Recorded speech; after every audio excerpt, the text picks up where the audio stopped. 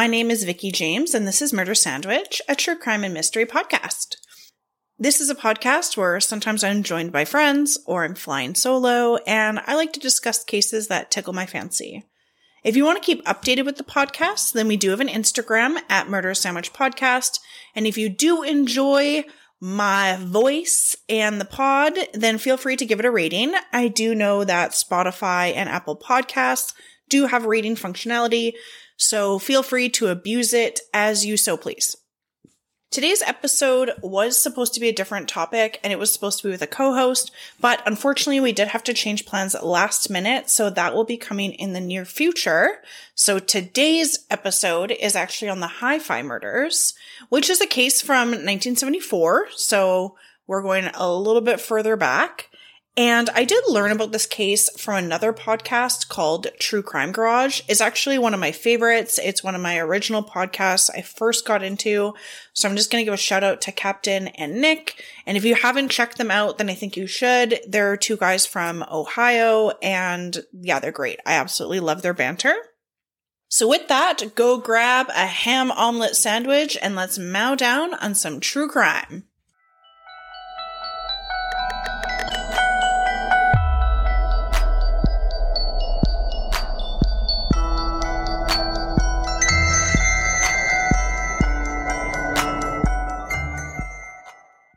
The Hi-Fi Shop was a home audio store that was located in Ogden, Utah in 1974. On April 22nd, 1974, there were two employees locking up the Hi-Fi Shop. There is Stanley Walker, he is 20, and then Michelle Ainsley, who is 18. Now, right before closing time, it's around 7 p.m., approximately 5 or 6 men show up to the Hi-Fi Shop located at 2323 Washington Boulevard, and they arrive in two different vans. Now, we're going to mainly be discussing 3 of these men, as I did research and the others have not been identified, and we will get into that a little bit later. So the first one is named Pierre Selby. He's 21 at the time of the crime. William Andrews, who's 19 at the time of the crime, and then Keith Roberts, who is also 19. Now, these 3 men are all African American, and that just comes up a little bit later in the story. 3 of the men entered the shop before close with handguns, but we do know that Keith remained with the vehicle with the others. Now, Pierre and William, the 2 men we are going to be mainly talking about this entire time, they took Stanley and Michelle into the store's basement and they tied them up, and then the rest of the men and Pierre and William began robbing the store and moving all of the audio equipment into the 2 vans. Now, while they're doing this, a 16-year-old boy, his name is Courtney Nesbitt. He arrives because earlier that day, he asked Stanley if he was allowed to park his car in the Hi-Fi Shop's parking lot. He wanted to run some errands nearby and just wanted to walk around to the various stores instead of driving to each of them. Before driving away in the car, he wanted to pop into the store to thank him for letting him park in the parking lot. But unfortunately, the robbery was occurring, so he was taken hostage and he was also bound downstairs, the same as Stanley and Michelle. You know, the robbery's taking some time, and Stanley's father is really worried about him, and he's not returned home yet. And his name is Orrin, and he is 43 years old. So he drives down to the store to check on him. And same with Courtney's mother, Carol, and they were both worried when their sons didn't return home. So when Orrin and Carol arrive, they are also bound and held hostage in the basement with the others. So there are now 5 people held hostage in this basement of this audio store, and they are bound, and they're down there waiting for Pierre, basically. Pierre advised William to go get something from the van. And so William returns with a bottle, and it is in a brown paper bag. So they poured from the bottle into a cup, ordered Orrin to administer it to the other hostages. Now, Orrin is Stanley's father, and Stanley is the one who was working at the Hi-Fi Shop that night. So Orrin refused, and so he was then gagged He's still bound, and he was actually left face down on the basement floor. So Pierre and William, they go around to the other 4 hostages and they prop them up so that they're in sitting positions, and they have this weird, sketchy liquid in this cup. They tell the hostages, oh, it's just vodka laced with sleeping pills. Don't worry about it. So this actually ended up being Drano. I know. I'm going to actually put a little disclaimer here that it does get a little heavy at this point because of what happens to these poor hostages. And I should have probably put it at the beginning of the episode, but thankfully we're not too far in here. But yeah, like definitely a warning. It can get a little gruesome, and I will not try to go into too much detail. So they drink the Drano, and the hostages immediately suffer from blisters on their lips. Their tongues are burnt. Their throats are burnt. And the flesh and skin around their mouths is actually peeling. So Michelle was actually begging for her life at this point, and they forced her to drink the Drano. She was one of the last hostages to drink it. So the others have had reactions by the time it got to her. But Oren did report later that she coughed a lot less than the others, so she must not have consumed as much. So after everyone but Oren drinks the Drano, Pierre and William attempt to duct tape the hostages because they wanted to hold the Drano into their mouth and then to also silence the noises they were making from this absolute horrendous torture. But because of the injuries that they were suffering, like around their mouth, it actually made it completely unable for the duct tape to stick properly, which sounds just awful and very gruesome. So Oren was actually the very last one to be given Drano. And he had obviously at this point witnessed what was happening to the others. He'd witnessed this duct tape happening as well. So when he was forced to drink it, he allowed it to like pour out of his mouth. And then he just mimicked what the other reactions to the hostages were. Now, even though he let it pour out of his mouth, obviously the similar symptoms, maybe just not as severe, are happening. So I don't think he probably had to mimic that hard. So Pierre was pretty angry at this point, and because basically the deaths were taking too long and they were loud and they were messy and they obviously weren't going as planned. So Pierre then decided to take out his handgun, and he immediately shot Carol and Courtney in the backs of their head. Now, Carol was assumed to be dead at this point, but this actually left Courtney alive. Pierre then shot Oren, but missed. And he fatally shot Stanley before again shooting Oren, who is his father. But this time he actually just grazed the back of his head. So Oren was like faking it. He was laying on the ground, pretending to be deceased so that they wouldn't try to do it again. So Pierre then took Michelle to the far corner of the basement and forced her at gunpoint to remove her clothes, and then proceeded to sexually assault her and was telling William to leave them alone for 30 minutes.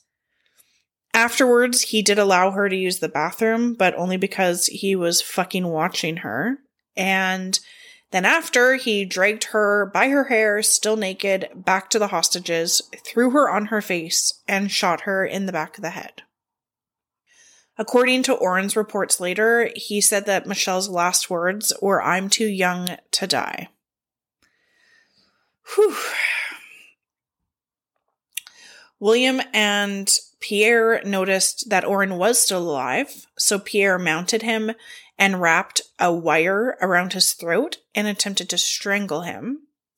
But this attempt failed, so Pierre and William inserted a ballpoint pen into Oren's ear and then stomped on it. This punctured Oren's eardrum, it broke, and it actually exited his throat. Honestly, I didn't even know that could happen. Like, shit. Pierre and William then left the basement, finished loading the home audio equipment into the van with the others, and then left the hi-fi shop.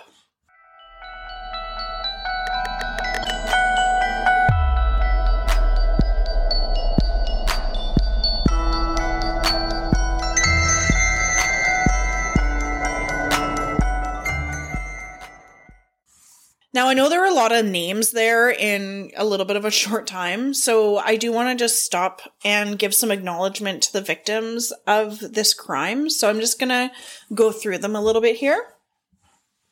So the first one is Sherry Michelle Ainsley. Now, she was the 18-year-old, and she was one of the victims of the hi-fi robbery. And she actually only started there a week prior. And she had recently become engaged and was planning on getting married later that year in 1974. Byron Courtney Nesbitt. Now, he was 16, and he was also a victim of the hi-fi robbery. Courtney did survive his injuries, but he actually suffered amnesia, and he was actually unable to testify. He did continue on to graduate high school, but his brain injury unfortunately resulted in him not being able to finish college. The injury continued to affect his life. He was really unable to hold down a job. You know, he suffered like a traumatic brain injury. He relied on Social Security assistance for a long time in his life. And unfortunately, he did pass away on June 4th, 2002 at the age of 44. Carol Elaine Nesbitt, she is Courtney's mother. She was 52 years old at the time of the hi-fi robbery, and she later died at the hospital and succumbed to her head wound. Orrin William Walker, he was 43 years old. He did survive the attack. He was able to testify in court, but he did die on February 13th, 2000 at the age of 69. Stanley Orrin Walker was 20 years old at the time of the attack, and he was declared dead on arrival by the shot that Pierre administered. So let's continue on the rest and the trial, because I will let you know, I've already mentioned how Orrin testifies. Thankfully, they did find Pierre and William. So the bodies were discovered 3 hours after the attack, and that's because Orrin's wife and other son attended the store when her husband and her son hadn't returned home. So Orrin's other son heard noises coming from the basement and broke down the door and found the victims. And this is while Mrs. Walker was calling the police from the hi-fi shop phone. So Stanley Walker and Michelle Ainsley, unfortunately, were already dead when they arrived. And then Carol Nesbitt was taken to an ambulance, and then she was unfortunately pronounced dead on arrival. Courtney was not expected to live, but he did survive, like I said before, with severe and irreparable brain damage, and he was actually hospitalized for 266 days before being able to be released.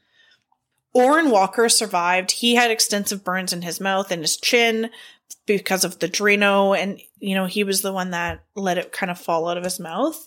And then he also had the damage to his ear by the pen.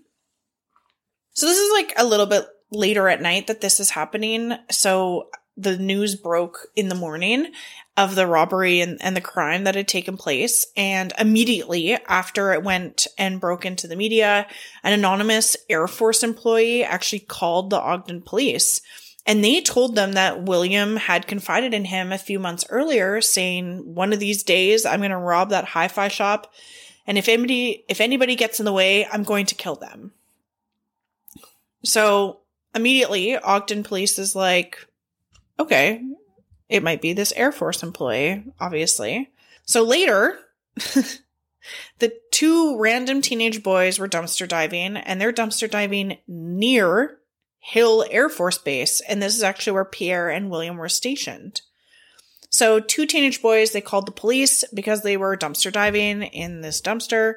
They found the victim's wallet and purses and identification, and they recognized their pictures and their names from their driver's licenses.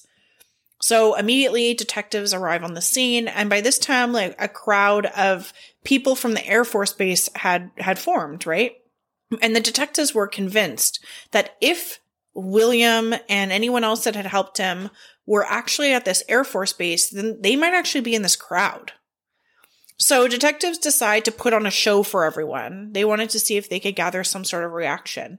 So they're like speaking really dramatically, and they're waving the pieces of evidence like the wallets and the purses in the air with tongs. And mostly everyone that's gathered is just like standing there and like watching, like basically in awe and in silence, except for two people. Take a gander on who those two people are. Newsflash, they're Pierre and William. So they were pacing around the crowd. They're speaking loudly. They're making frantic gestures with their hands, obviously not being subtle literally at all. So, yeah. Fun fact, though, I did learn is that the detective who thought about being dramatic and doing that, he actually later received an award for that from the Utah branch of the Justice Department for his use of proactive techniques. So back in 1974, I guess that was a new thing to be doing. Based on their reactions, William, Pierre, and Keith are eventually arrested. They learn their identity, they're arrested, and they get a search warrant to immediately search their barracks. And that's when police found flyers for the hi-fi shop, and they also found a rental contract for a unit at a storage facility.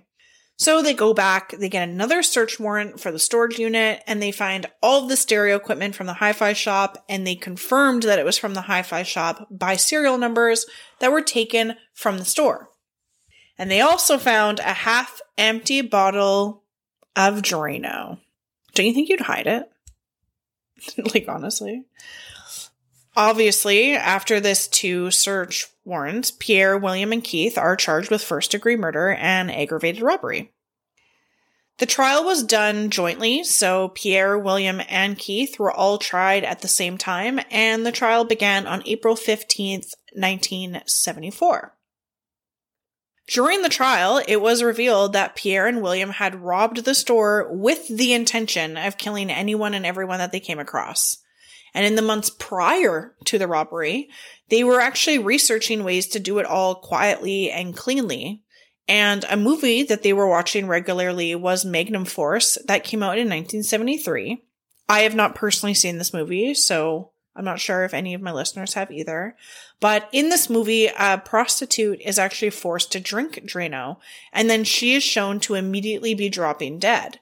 So after they were watching this movie, they thought, wow, like what an efficient way to commit murders. Let's do that too.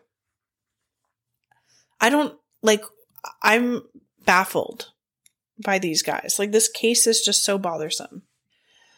Orrin Walker was the star witness, obviously, for the prosecution. And like mentioned before, Courtney wasn't able to testify, but Courtney's dad actually did. I think he did like some type of victim impact statement and, probably talked about his hospital recovery. He's in there for almost a year, like 266 days is like a long time. So that's good that, he was able to talk about his son and his injuries and, how this is going to impact his life.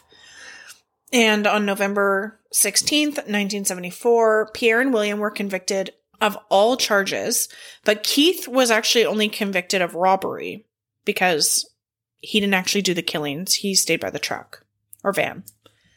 So 4 days later, Pierre and William were sentenced to death, and Keith was sentenced to 5 years to life. So we're going to go through a little bit of history of these 3 guys. We haven't really said too much about them other than they worked at the Air Force Base. So the official police report actually does state that it was 6 African-American men driving and that 2 men committed the robbery with Keith, and then another man remained with the vans, and then 2 others loaded the vans. So unfortunately, the detectives only had enough evidence to convict the 3, and the detectives figured that it was William who organized it, and then Pierre, who was essentially like the enforcer of the crime. Now, other than Keith, William, and Pierre, I couldn't find any identification of the other men. So I'm not sure if it was actually 6, if it was 5, if it was 4, but it was definitely more than just those 3, at least. So let's talk about Pierre. Now, his name is Dale Selby Pierre, and he was actually born and raised in Trinidad and Tobago, and he moved to Brooklyn, New York when he was 17. Now, I do apologize if I'm pronouncing Tobago wrong. I know I'm pronouncing Trinidad right, but I'm a little unsure on Tobago. But anyway, so the year before the crime in 1973, that's when he entered the active service with the United States Air Force. And later that year, in September, he was transferred to the Hill Air Force Base as a helicopter mechanic, and that's where he was when he committed the crimes. Now, right after he arrived in Ogden, Utah, he was actually the prime suspect in the murder of a man named Edward Jefferson. And this man was found murdered in his apartment, and he was actually an Air Force sergeant at Hill Air Force Base. And this murder took place on October 5th, 1973.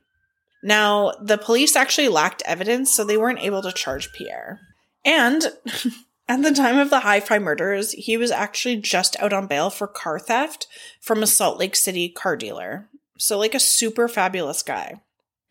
So Pierre was given 3 death sentences for each victim. And while in prison, he actually changed his name 27 times. He reportedly was doing this to protect his family name from notoriety and didn't want to affect them. But he finally settled on Pierre Dale Selby, which is literally just his name flipped around. I am not sure how you come to that conclusion after changing your name 27 times. Anyway, so he actually applied for clemency, which is basically a reduction of sentence or getting removed off of death row. And he was denied. And he was executed by lethal injection on August 28th, 1987, at the age of 34. At his clemency hearing, he is quoted as saying, "The crime took a course of its own. It wasn't planned that way. People kept coming in, and I just panicked. The only way to prevent what happened was to have been moved away from the Air Force entirely. Of course, the alcohol and the pills I was consuming didn't help. Valiums, red, black beauties, and yellow jackets. Everyone has a limit beyond to which they won't go, drugs, etc., and it can alter that limit. I tell myself, you have to accept responsibility for it. You did it. You were there. You can't rationalize it." William did come out and say that he literally never saw Pierre drunk, and he never saw him use drugs. So I'm not sure how true that is then. So at the time of his death, Pierre bequeathed all of his money, which was $29, to William.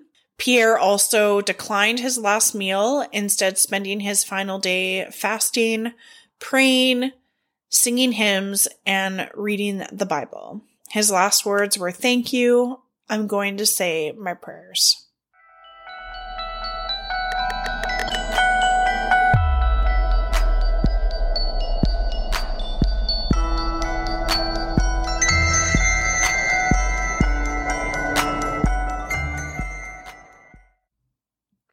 Now, William Andrews, he was only 19 years old at the time of the crime, and he was also given 3 death sentences, which was actually a little controversial at the time because he didn't directly kill anyone, but he did admit that he provided the victims with the Drano, but he didn't shoot anyone.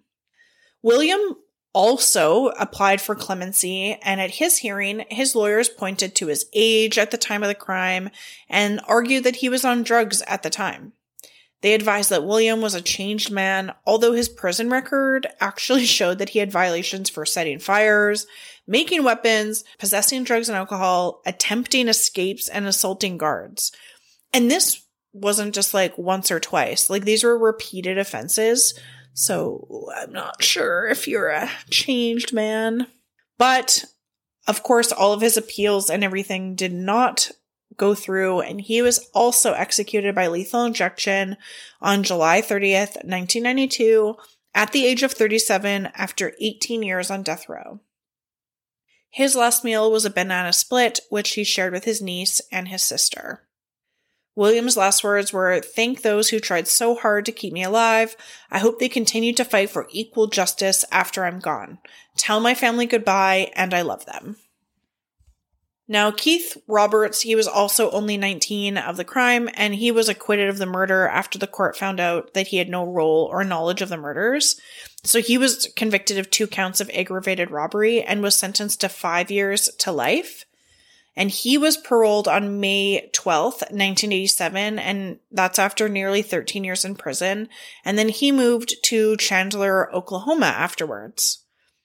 Unfortunately, a few years later, on August 9th, 1992, he committed suicide, and that was actually barely a week after William's execution. So I'm not sure if those 2 things are tied together or what really happened there. I couldn't really find any more information about it. So here's some aftermath. Okay, so the trial ends and the NAACP, which is the National Association for the Advancement of Colored People, and Amnesty International, they actually campaigned to reduce Pierre and William's death sentences. So the NAACP demanded that their death sentences be completely revoked because they believed that there was very high racial bias at the trial. They advised that the defendants were all African American, but the victims in the jury were all Caucasian. And according to Amnesty, the sole black juror of the jury pool was removed by the prosecution during jury selection. But apparently he was dismissed because he was a law enforcement officer, and when he came to the jury selection, he said that he basically knew every single person tied to this case. Obviously, he would be biased, and so he was removed. The lawyers rebutted this claim and said that the jury makeup was totally on par with Ogden's demographics at the time, which was overwhelmingly white. William also accused the judicial system directly, and he accused them for being racist, and he claimed that he never intended to kill anyone. But again, this was also later rebuted because detectives cited a statement where he admitted to being the one to purchase the Drano, and he was the one who brought it to the store the night of the killings. And so to them, that obviously proves intention. Like, why would you have brought the Drano if you weren't intending to use it? And maybe that was your idea, who knows? So they believed that he was intending to kill people. So after Pierre's execution, there was a petition, or basically a stay, of William's execution, and that was submitted to the Inter-American Commission on Human Rights. And the Inter-American Commission's petition alleged that there was a handwritten note that was found in the jury area during one of the recesses, and the note said, "Hang the N-word." And so this was brought to the judge, and he completely refused to declare a mistrial, and he also refused to allow any questioning to the jurors about the note. Which I thought, like, that's so weird. Like, why wouldn't the judge at least question them?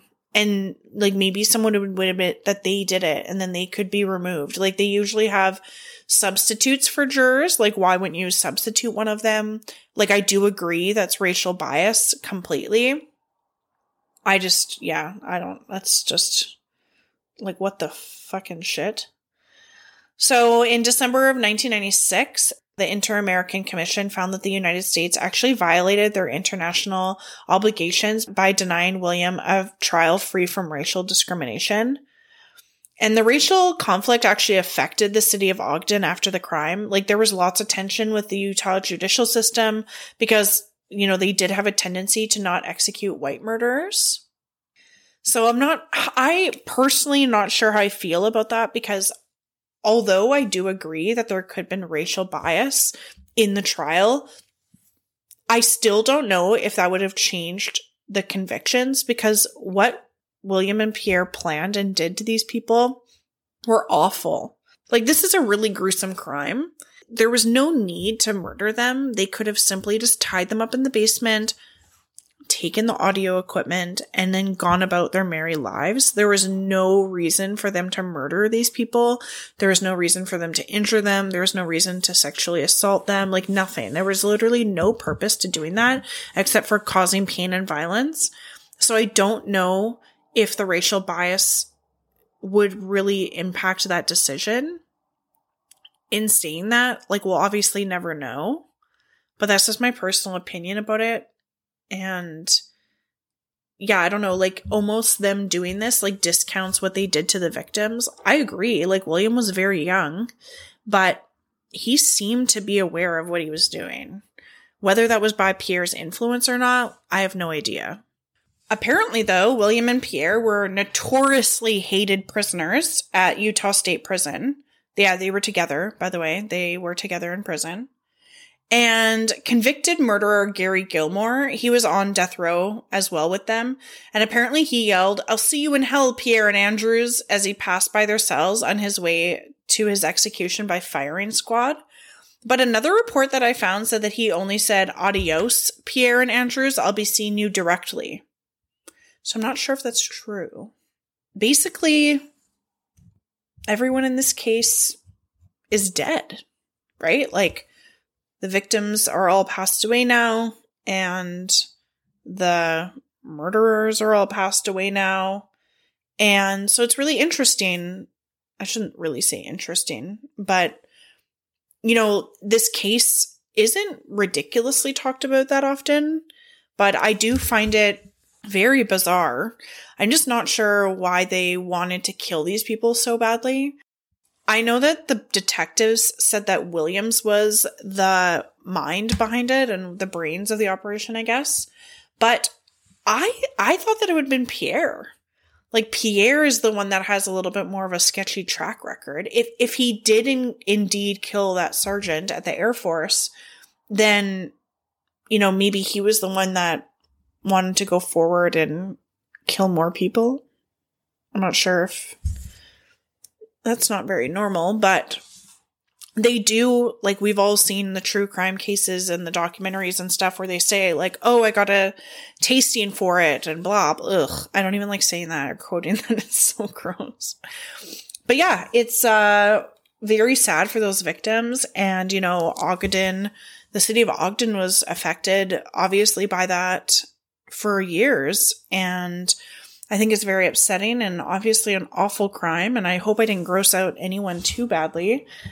Also, couldn't really make a lot of jokes with this case, but I just really wanted to highlight this one. I listened to it a long time ago, and I thought it was interesting and captivating because I just couldn't believe that people would have that type of violence to people, and for no reason, right? Like, they just want to steal this audio equipment for money. Like, they're like, why so much violence? It's uneasy. It's unsettling, I guess you could say. But let me know what you think. If you guys want to talk about the case on Instagram, then yeah, like, hash it out. Let me know what you think of this one. And apologies for the gruesome parts in it. And the next episode will be with a co-host. I'm really excited to discuss that one. So please stay tuned for that. It'll be great.